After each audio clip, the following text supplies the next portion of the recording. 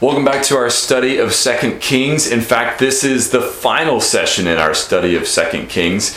And I just want to say here at the beginning, whether you've been with us all the way through 1 Kings and 2 Kings, or whether you jumped in somewhere along the way, thank you for joining us. Whether you've been listening on the podcast or watching the videos, just thank you for being here. Thank you for being a part of this study. I've enjoyed it and been blessed by it, and I hope you have as well. So let's dig in to this last chapter.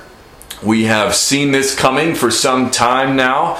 The exile of Judah already began in chapter 24, and now we see sort of the last stages of it in chapter 25. Beginning in verse 1, it says, "And in the 9th year of his reign, in the 10th month, on the 10th day of the month, Nebuchadnezzar, king of Babylon, came with all his army against Jerusalem and laid siege to it." Remember, chapter 24 ended with Zedekiah, the king of Judah, rebelling against the Babylonians. Babylon had already carried many of the people of Judah off to exile and carried them off into Babylon.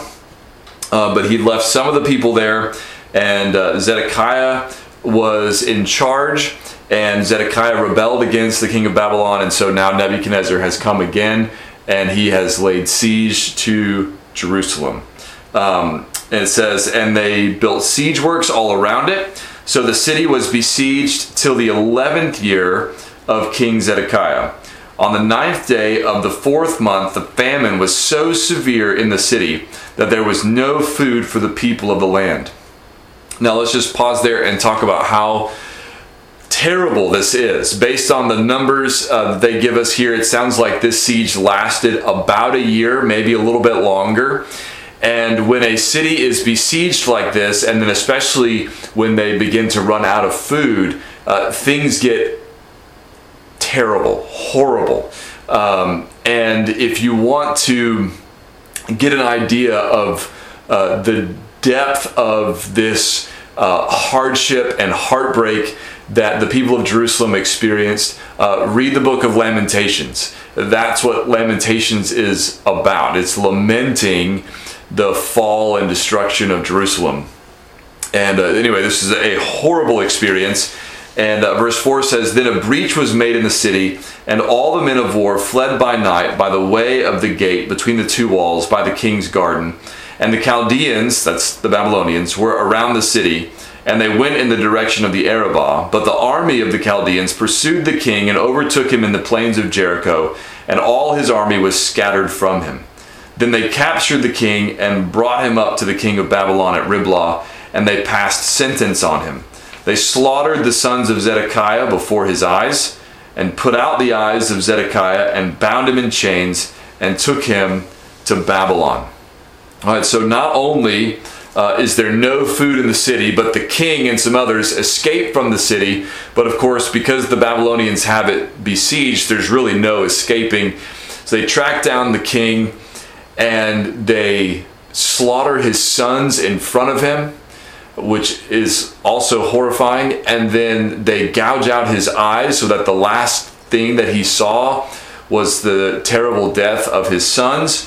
And then they bind him in chains and carry him off to Babylon, right? This is a terrible fate, right? This is incredibly hard, dark time for the people of Jerusalem. Then verse 8 says, "In the 5th month, on the 7th day of the month, that was the 19th year of King Nebuchadnezzar, king of Babylon, Nebuzaradan, the captain of the bodyguard, a servant of the king of Babylon, came to Jerusalem, and he burned the house of the Lord, and the king's house, and all the houses of Jerusalem. Every great house he burned down. And all the army of the Chaldeans who were with the captain of the guard broke down the walls around Jerusalem. And the rest of the people who were left in the city, and the deserters who had deserted to the king of Babylon, together with the rest of the multitude, Nebuzaradan, the captain of the guard, carried into exile. But the captain of the guard left some of the poorest of the land to be vine dressers and plowmen." All right, so what just happened here is that the house of the Lord, which is the temple that Solomon had built, the house of the Lord is burned down. It is destroyed. and the wall around the city of Jerusalem is broken down.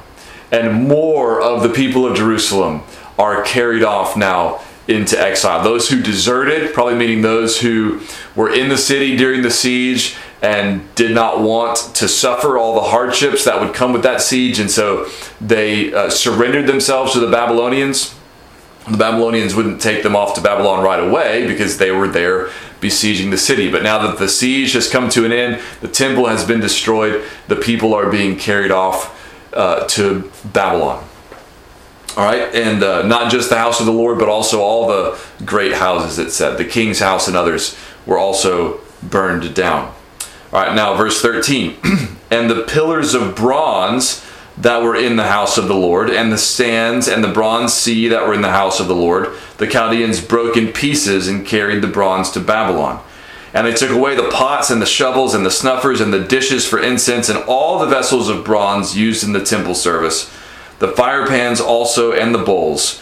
What was of gold the captain of the guard took away as gold, and what was of silver as silver. As for the two pillars, the one sea, and the stands that Solomon had made for the house of the Lord, the bronze of all these vessels was beyond weight. The height of the one pillar was 18 cubits, and on it was a capital of bronze. The height of the capital was 3 cubits. A lattice work and pomegranates, all of bronze, were all around the capital, and the second pillar had the same with the lattice work. Okay, so let's pause and think about this right here. What does it mean that he carried off the gold as gold and the silver as silver? What it means is all these things that have been dedicated to the service of the Lord, dedicated, set apart as holy for the worship of God as at the temple. He's not treating those as holy objects. He's not treating those as objects dedicated to God. He's just treating them as things that happen to be made out of silver and gold, which is what he wants, right? That's what he's carrying away. The silver, the gold, and the bronze. It doesn't matter to him that they were used for the worship of God. He's just taking away the treasure, right? So these holy objects that have been a part of Israel's worship are being treated as common, essentially. They're just being carted off for their value, their monetary value. That's it, right? And so what bigger picture, what's happening here is that this is sort of a reverse exodus. Okay, so think about this. When God delivered his people from Egypt, they were in bondage in a foreign land, and God brought them out of their slavery and he brought them into the promised land. And when he brought them out of Egypt, they plundered the Egyptians. God told them to ask for jewelry and whatnot, and the people of Egypt gave it to them, and then they sent them out of the land. And so they came out of Egypt with all this plunder, and they used that plunder to build the tabernacle, right? And then later that's replaced by the temple. Now the temple is being destroyed, burned down, and the gold and silver and such that were used to build that temple and the instruments of the temple, they are being carried off. The Babylonians are plundering the people of Jerusalem, and the people of Jerusalem are being carried off into a foreign land. They're being taken into exile. So it's a reversal of the Exodus. And this makes sense, right? Because when God brought the people out of Egypt with all that plunder, brought them out of slavery, he brought them to Mount Sinai and said, if you're going to be my people, you need to obey my voice. And here's what you are going to do. And they said, we will obey. We will do it. But they didn't. They didn't obey. From virtually the beginning, they were idolaters, right? Even there, while Moses was up on the mountain, they had Aaron build the golden calf, which they worshipped, and they've been worshiping idols at least off and on ever since then. And so because of their unfaithfulness, God is now reversing, as it were, the Exodus. Now they are being plundered by the Babylonians instead of plundering the Egyptians. And they are being carried off into exile in a foreign land rather than being delivered from a foreign land and brought into the promised land. So this is a major moment, right, in the history of Israel. Okay, verse 18, it says, "And the captain of the guard took Sariah, the chief priest, and Zephaniah, the second priest, and the 3 keepers of the threshold.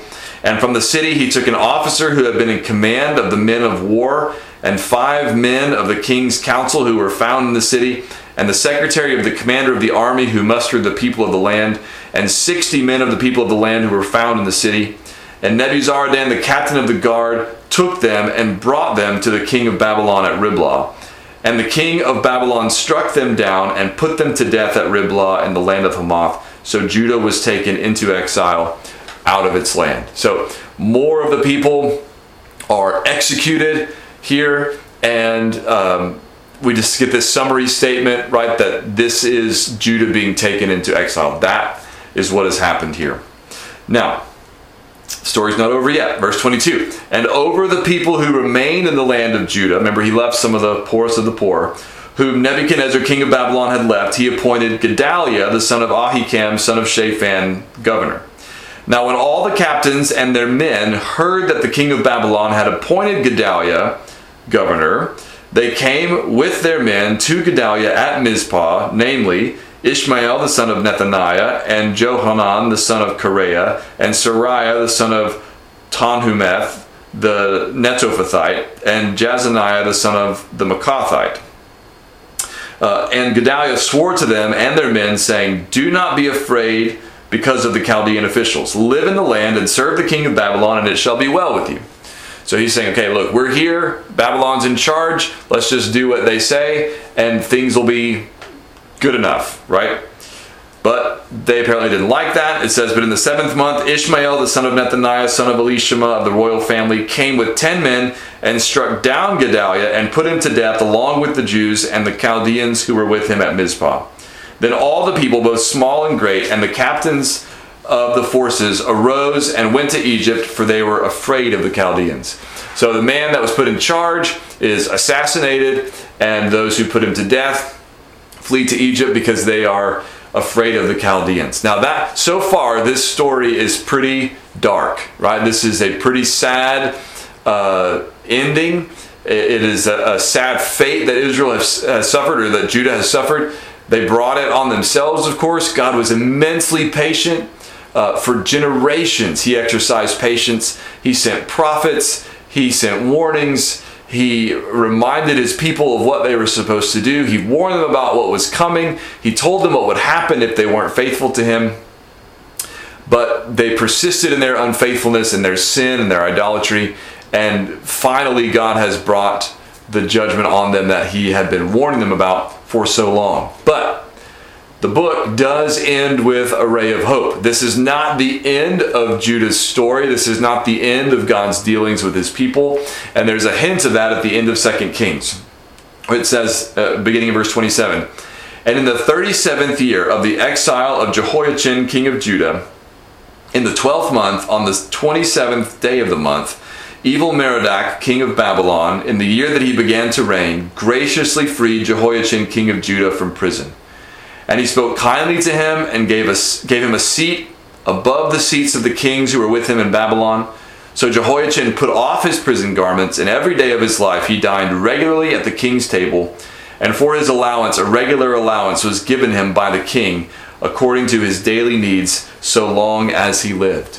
Now, this is a note of hope, because Jehoiachin, remember, he was taken into exile back in chapter 24. In fact, he was taken into exile 11 years before, give or take, before the temple was destroyed.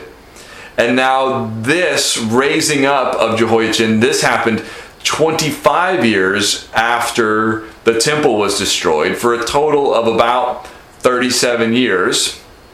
And so it's been a long time, right? Judah's been in exile now for a long time. But the king is lifted up. He's no longer in prison. He gets to wear regular clothes. He gets to eat at the king's table. The king gives him an allowance. There's a new king in Babylon, right? It's Evil-Merodach. It's not Nebuchadnezzar anymore. And so this lifting up of the king is a note of hope, because it indicates that perhaps the rest of the people of Judah will be lifted up one day as well. And we know that they will. Jeremiah prophesied that the exile would last 70 years.